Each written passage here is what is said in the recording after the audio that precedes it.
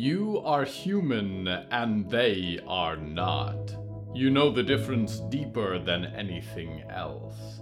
It is trouble enough that each day there are drones like black flies clustering in the air over your city, seeking anything that breathes so they can pull you in and consume you. Was it also necessary for fate, you wonder, to include shambling dead that do much the same? Friends and family and neighbors twisted terribly out of form, lost to their identity, lost to your memory. You are human and they are not anymore, you remind yourself, and so it must be if you are to keep your people safe. So it must be if one day the ones you love are no longer themselves and reach out with twisted hands to harm you. So it must be if you are to survive long enough to journey to the end of the world, walk into a forest that bids you hello from the Hallowwoods.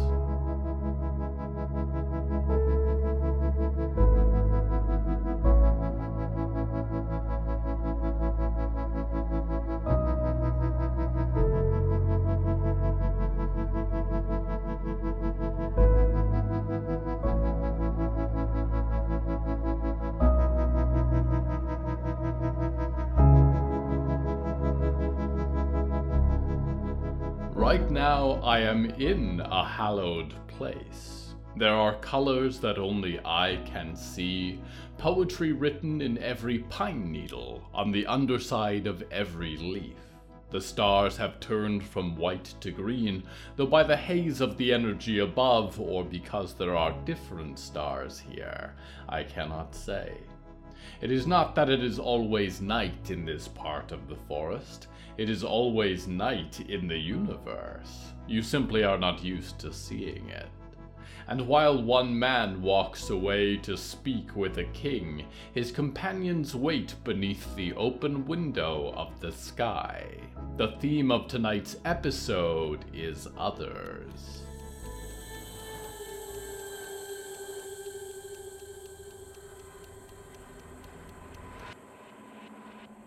I am sorry, Diggory said. The lumbering shade stood a few feet off to her side, and the crunch of its footsteps made her ear twitch. Please don't disturb me, Cindy said. She lay on a black blanket, a barrier between her body and the undergrowth of the forest floor, which she had noticed curled around you if you sat too long.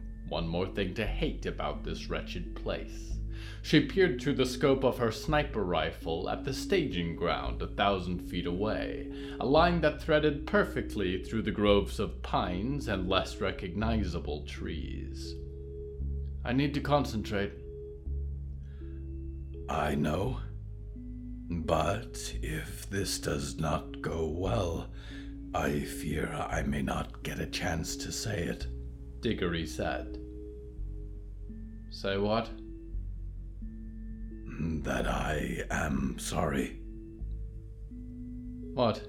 Did you kill someone in our crew and absorb them? Cindy mused. I am sorry for existing, Diggory said. Cindy sighed and looked up from the scope. The Revenant's eyes were an unreadable white haze, but they stooped to sit against the trunk of a jagged tree beside her. I understand that it hurts for you to see me. I understand that you regret the circumstances, that your wife made a bargain with Irene Mend. I understand that it would be easier for you if she was gone entirely and none of her lived on. I did not choose to be made. And if I could, I would be undone. Let each of those people that I am made of live again. But it is not in my power. I wish it was. And I am sorry. Cindy frowned and glanced through the scope again. Still nothing. The girl and the witch keeping an eye out 100 feet away from the target clearing. She sighed and sat up a little, folded her hands in her lap. "You're not the one I want an apology from," she said. "I'm sorry?" Diggory said. "I want to hear it from her," Cindy said. "I'm sorry, Cindy, that I never told you that the price I paid for all my magical information was my flesh. I'm sorry, Cindy, that I left you sleeping in our bed and I departed on an expedition without you because I didn't care whether you wanted to risk your life with me or not. I'm sorry, Cindy, that I left you alone for the next 20 years to fight tooth and nail against the entire world. That's what I want to hear." Diggory frowned with Rizwana's lips. "I cannot give that to you," Diggory said. "I know," Cindy said, and folded her arms around her knees, laid her head against them. "I think somehow I hope that when I finish this, the mission she died trying to do, that her spirit will see me, and she'll say, 'You were right. I shouldn't have done it alone.'" "Do you think she could be a ghost and a part of me at the same time?" Diggory said, brows furrowed. "It's not a literal hope," she said. "It's odd. Maybe it's the part of you that's her, but you seem more intelligent than the majority of your undead counterparts." "I have met others who are dead," Diggory said. "I have learned something each time." "It's not personal, is what I'm trying to say," Cindy said. "Every day since she's been gone, I've had to live in a world where my fellow humans are trying to market us into insanity and lock us away in silver boxes. A world where machines hunt on autopilot for my friends every day, and a world where, at any time, someone could ingest just enough of the Blackwater contagion to turn into something grossly unpleasant and try to eat you or rip you apart or digest you outside in. And when you bury them, your friends, they come crawling back to your door. Everything the Stone Maids are, Diggory, has been about trying to make the world what it used to be. Give people their freedom. Give them a world that is safe. And it is hard for me to look at you, or Percy, or Mort, or that Mikey character, and not see the faces of every stone maid I've ever lost." "I cannot speak for the dead," Diggory said. "But I worried for a while that no one would see past these." They ran a blackened fingertip across the stitches of their cheek. "To see who I am beneath them. Or I worried that there was nothing beneath them, and I was empty. But the more time I have spent finding people like Percy, finding friends, I have found myself as well. I understand that it may be too painful for you to interact with me much. I do. But if you choose to, I think you and I can help each other. Because maybe it is what lives of her inside me, but I am called north. I am called to destroy that machine, to put an end to this great changing. In that you and I are alike. And if you come to know me, I hope you will find that I am not Rizwana or August or Evelyn. I am Diggory Graves, and I have no choice but to remain so." Cindy stopped rubbing her temples and gave them a slight nod. "I'll try," she said. "I will. Let's finish what we started." She forced the tears to remain in her eyes and turned back to her rifle. Now, what's taking our fisherman diplomat so long? She lowered her eye to the scope and caught a rustle in the far-off undergrowth, nearly pulled the trigger as a beast leaped from between two bushes, caught herself at the last moment. It was the decomposing German shepherd that followed them around, and it dashed around the target area, jagged maw open as it ran. And then, just behind it, prying the pines apart with its massive weight, was a creature much different than the one she'd been told to expect. No antlers, no hands, and it did have a face of sorts. The skull of a massive bear, tiny green eyes aglow, gigantic claws tearing through the greenery as it thundered out of the woods towards her. Come on, she thought, still as a stone, finger on the trigger. Nothing I haven't done 1,000 times before.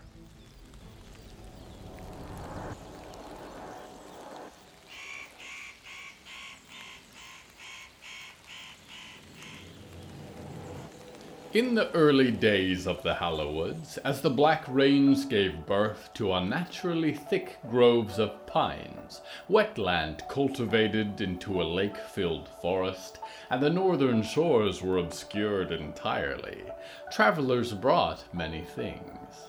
Their children, their partners, their close friends, their weapons and equipment and stores of food, their trucks and all-terrain vehicles and temporary shelters. Their prejudices, unfortunately, they also brought with them. Those are a harder thing to leave at home. They cling to the shoulders and rarely announce themselves. They affect one thing and not another.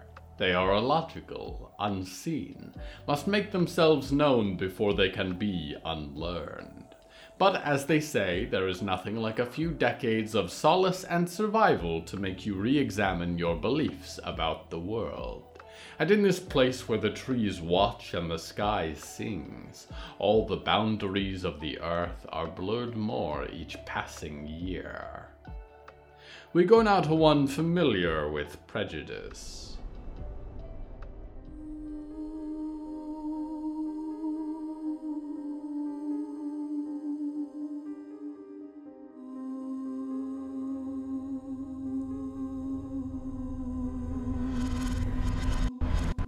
It's ridiculous, Marco said, and hooked his thumbs in his belt in a security guard kind of way. We don't work for the Botulus Corporation anymore.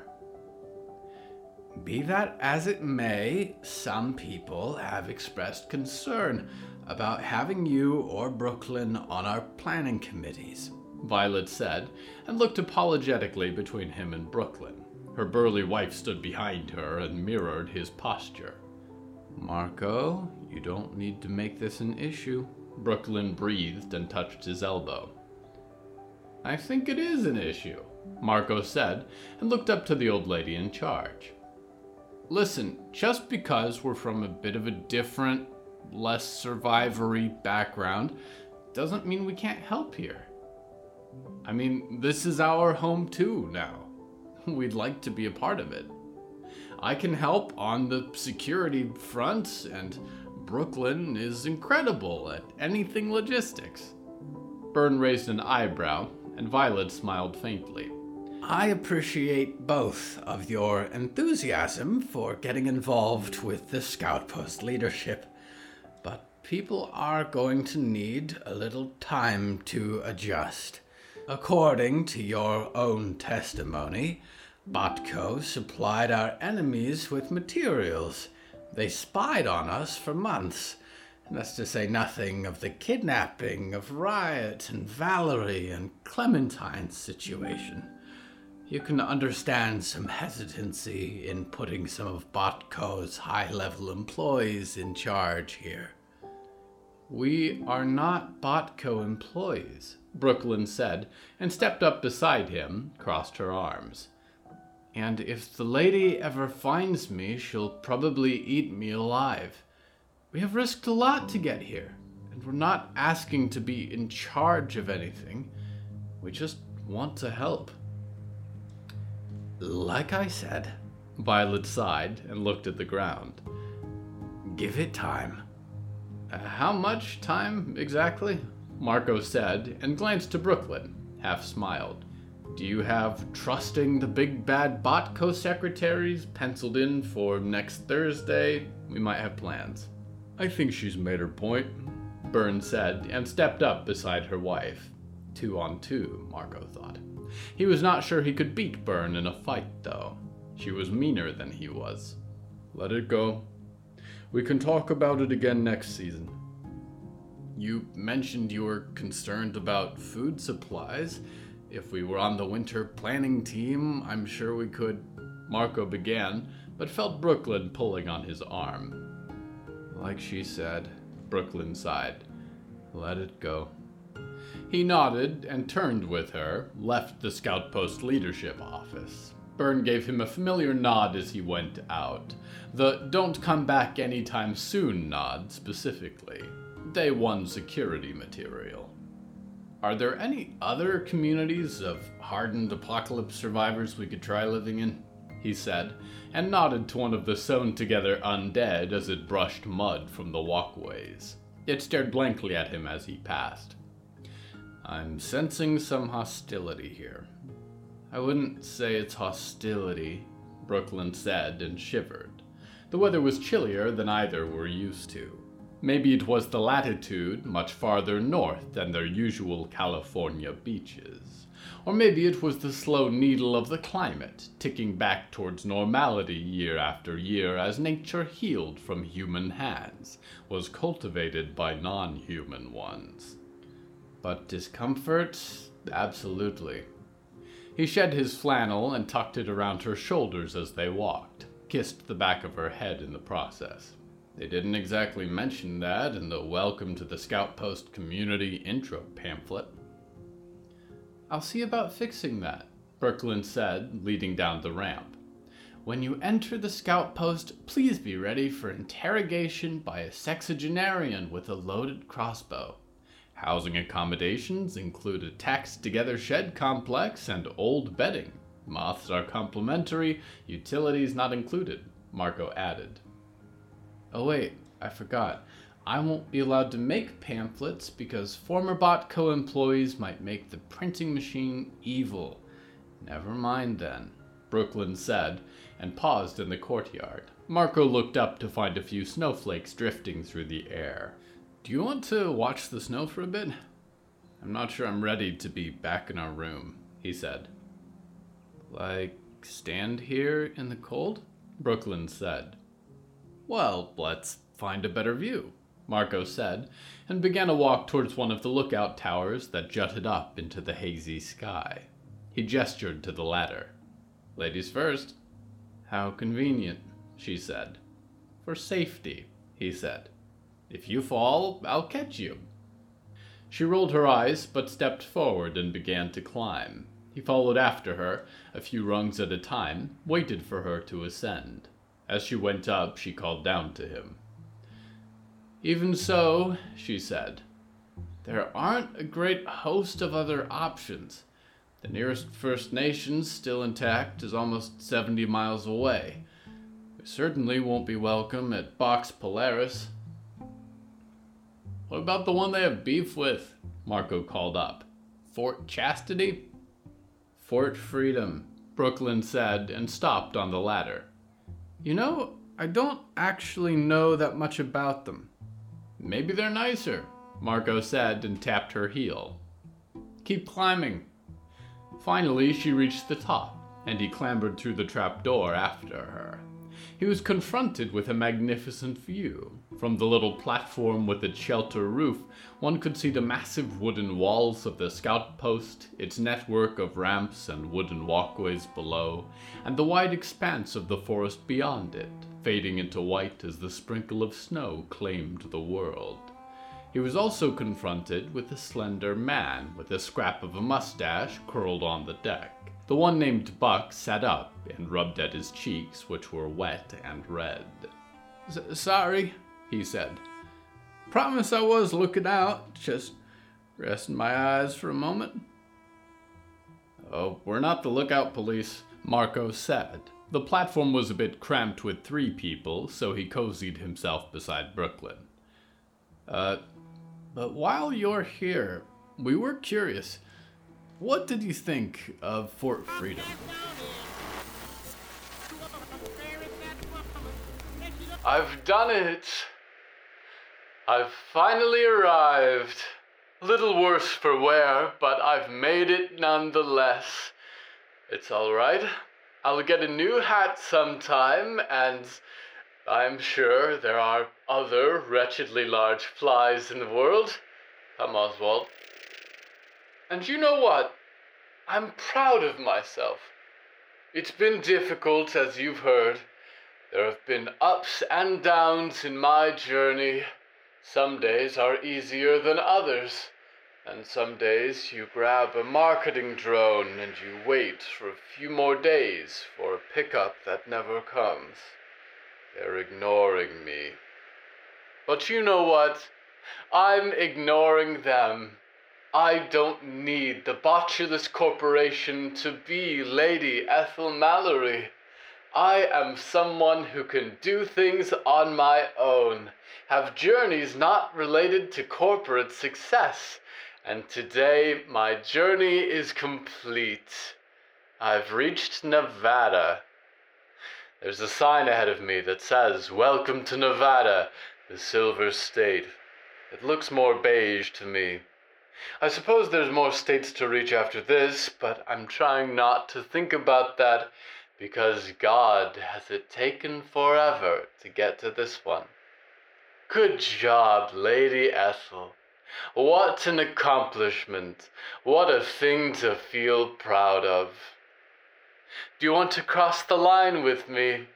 Here, one step, and another, and another, and another, and another, and another, and there. Goodbye, California. Goodbye, Box Andromeda, and Box Orion, Box Cassiopeia.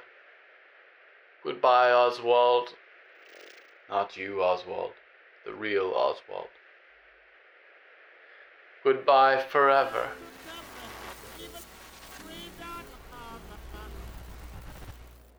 Sorry, Lady Ethel. We are already following our quota of people whose lives primarily involve walking to far-off destinations. No room for more. Check back in the indefinite future. We return now to Marco Torres. Can't recommend it, Buck said, and looked between the both of them, scooted up to make as much room as he could. Even given the man's demure frame, the 3 of their boots still crossed in the center of the platform. You're not up here to check up on the lookouts? We don't seem to be allowed for work of any notable capacity around here, Brooklyn sighed, her breath condensed in little clouds. Why? What's wrong with you? Buck said. Having worked for the Botulus Corporation, Marco said. Big old Botco, eh? Yeah, I can feel ya. Folks still ain't too keen on my being from Fort Freedom. There was a fight of some kind, Marco said. A fight's one way to put it, Buck said and raised his eyebrows. Suffice it to say, my old gang came this way looking to put an end to their way of life.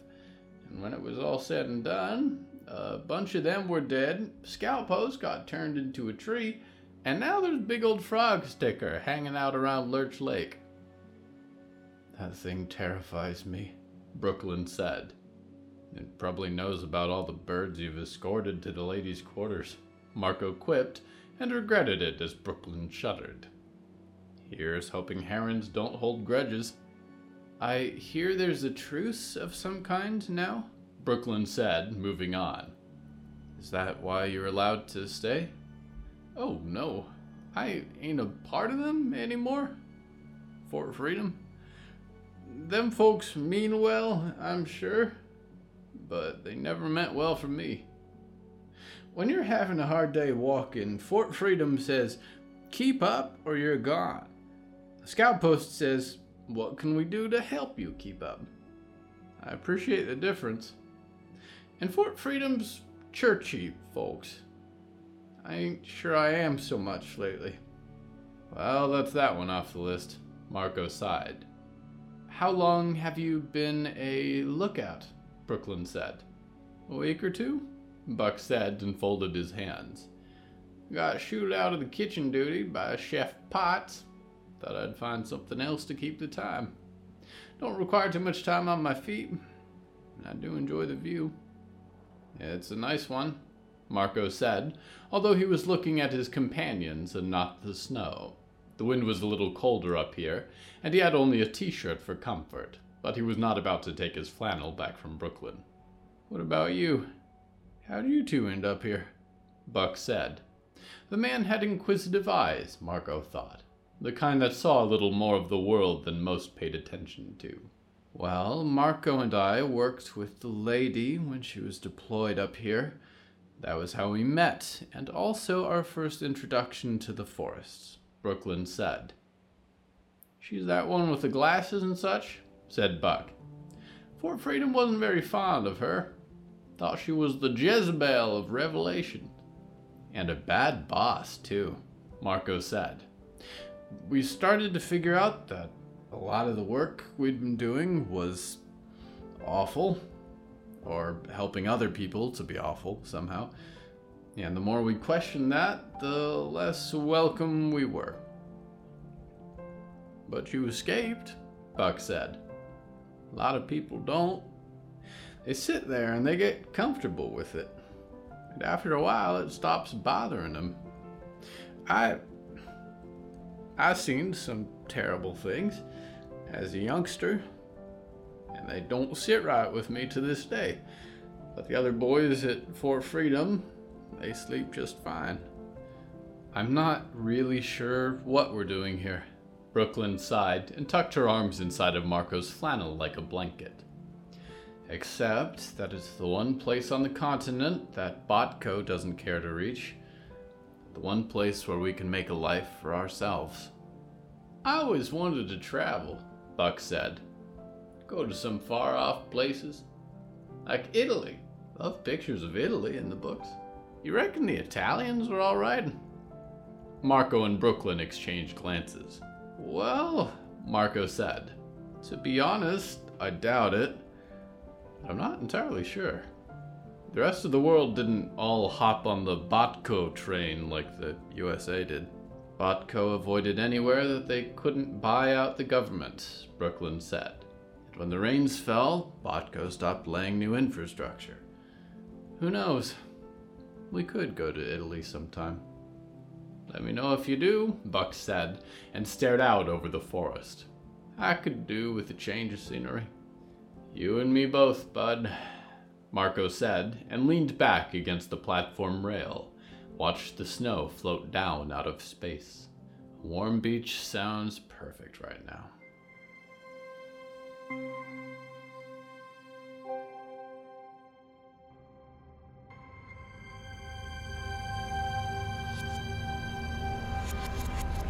I have spoken at length of many of my peers in the Council of Heavens, of Sirensire, Reclaimer of Fire, Tolshatol who guards 1,000 suns, and Zizix's emptiness between worlds. I have spoken briefly of the Endless Storm, and Who Walks Unseen, and the Omniscient One. The crown of decay that is set upon all worlds, and dreaming all that is whose slumber keeps the universe in existence, and the black eternity that lurks where no star dares burn. And there are some who feel they deserve to be a part of the council, but spend too much time wallowing around in mud to be more than a public embarrassment who shall go unnamed. There are some who abandon their positions and use their powers for mysterious ends, sending messages from insignificant worlds to all things that dream across this universe. Do not think, however, that just because I have only mentioned these, that there is a small quantity of indescribable life. The council assigns domains to a select few, a roster that rarely changes. But the only unifying thread of indescribable life, as I describe it to you, is that to fully comprehend its nature would cause you to instantly lose grasp of your own size or place in the universe, and ruin the rest of your days with knowledge of the vast unknown above. The number of organisms that meet that description are as numerous as the stars themselves, and many of them closer than you think. We go now to a describable being.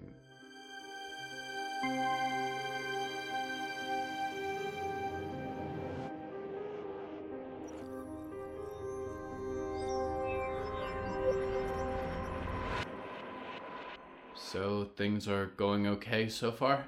Clementine said, hands folded beneath her chin.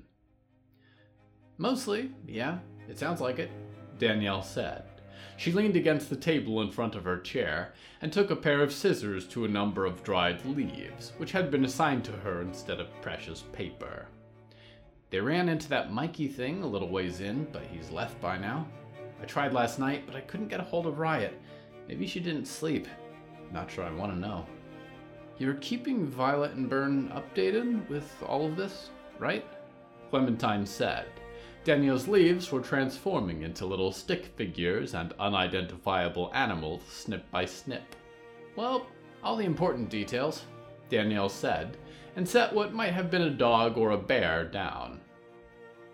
Worried about Riot? Honestly, not as much, Clementine said. Riot can probably handle herself, but I just wanted to know anything I should tell Mom.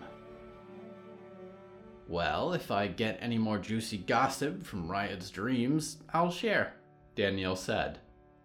Do you think this looks like a cat? I thought it was a squirrel, Clementine said. What are these for exactly? Listen, dude. Not all of us are so lucky as to come out of a tube fully formed and perfect. I was stuck from birthing pod to dreaming pod, and I am just now developing fine motor skills. I'm just having fun, Danielle said and frowned. Crap, that does look like a squirrel. Maybe it's the tail. Clementine glanced up to her mom's door across the Scoutpost courtyard and noticed that it was ajar. Little snowflakes were drifting down from above, melting as they touched the ground. Hang on, Clementine said. I'm going to go check in on Mom. I'll be back later. Take this bunny for good luck, Danielle said. Clementine accepted the cut birch leaf, although it more resembled a cloud than a rabbit. She made her way up the ramparts and pushed gently on her mom's door. She could hear objects being moved and rattled inside. Mom? She said. Is everything okay? Her mother's hair was frenzied and frayed, and she stood over the bed, where a backpack adorned with band pins was half full of clothing. She turned to glance at Clementine. Oh yeah, said Valerie. Everything's cool. You can shut the door, please. Clementine remained in the doorway, looked down over the clothing assortment. What are you packing for? Valerie's weak smile changed into a grimace, and she set down the little radio in her hands, looked over the bed. I think I'm fucked up as a parent, she said. Clementine said nothing, but she stepped inside and closed the door behind her. I can't help it, Valerie said. When I had Riot, I was alone, taking care of a baby in a bomb shelter. I didn't have any other moms around. Ralph was out of the picture. No one taught me how. What's the backpack for? Clementine said. Valerie sighed and turned to sit on the bed, folded a scarf in her hands. I'm going to go after Riot, she said. Clementine blinked, although she'd already suspected as much. Any particular reason? She said. Because you know how it went when she left, Valerie said, and put her head in her hands. I was so angry that she'd leave. And it's not fair to her to be angry. But the first time she left, I got captured by my self-proclaimed arch nemesis and tortured and manipulated for months. And then she came and got me out of there, which is incredible, impossible. But now she's left again. And I just wanted it to last longer, being together. You're worried she won't come back? Clementine said, arms crossed.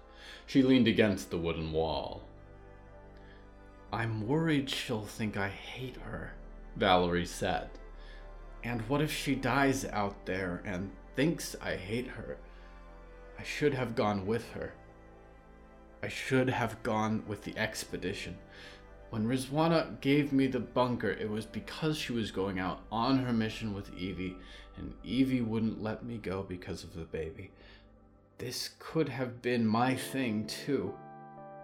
I should have gone with her.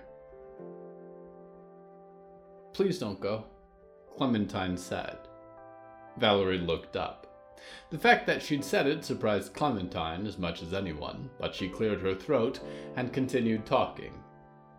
Yeah, not talking to her for the week before she left was pretty messed up. I know that hurt her, Clementine said. Valerie winced. But you can apologize when she gets back. Danielle's checking in on her almost every night, and she knows more about this forest's nasty creatures than almost anyone. Something could happen to her, Valerie said. You can't tell me that nothing could go wrong. Everything could go wrong. The place they're going killed my best friend and got her sewn up into a very polite punk monster. What if that was the last time I saw her? I need you here, Clementine said and looked down at the floor. I know things between us are kind of weird right now. I feel like deep down I'll never be worth as much as Riot to you, and I'm okay with that.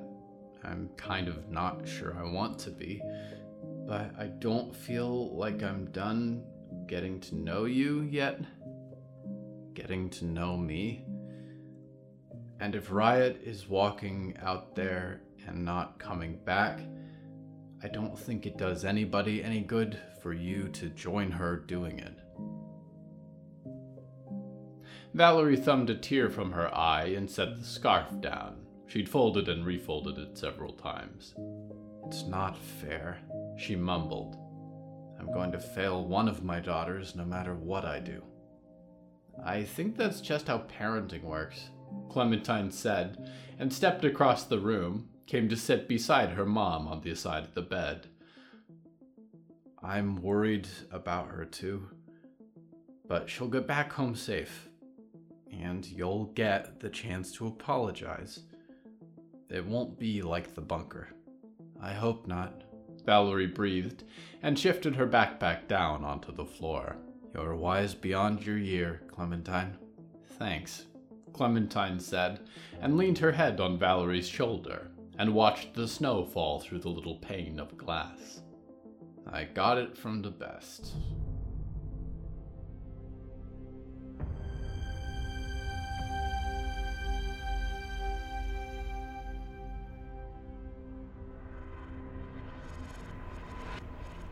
Others. How simple it would be if we only had ourselves to worry about. Proceed through the universe, beholding nature's wonders, and soliloquize only to the unlistening stars, and spend time undisturbed while pursuing questions like, who am I, and why am I alone capable of thought, and what new hobbies shall I invent? But alas, we are not alone in this jaunt of life, and the actions we take send ripples through the lives of others like stones skipped across a dark pool. Their paths too circle often around to us, and throw us off our intended course without thought or ill intention. How to live alongside our brethren and form any kind of peace with them. How to fulfill yourself and those around you at once. How to thwart the laws of physics to only give and never take. These are questions for you to worry about. My own aspirations are much larger, and I hope to ensure the presence of others at all. Here, when all other voices are silenced, I am your loyal host, Nickignick, waiting supplementally for your return to the Hallowoods.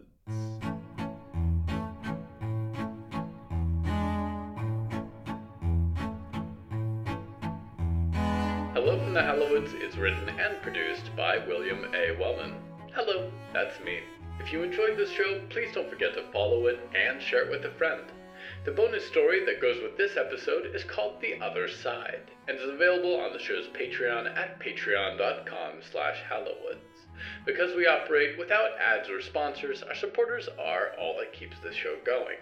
Plus, supporters get weekly bonus stories, behind-the-scenes content, exclusive merch, and even more. Merchandise and episode transcripts are available at hellofromthehallowoods.com. You can even find us on social media at @thehallowoods. Music is used under license from Artlist.com. Our opening theme is Forest Overture by Hezkel Raz, and the closing theme is Farewell by Malva Sitzman and Matan Efrat. Until next time, dreamer, if you hear someone else in the house while you're alone at night, ask questions first, shoot second. If it's your past or future self, they may be in a state of confusion, and posing them a paradoxical question should solve the time flow issue without fuss.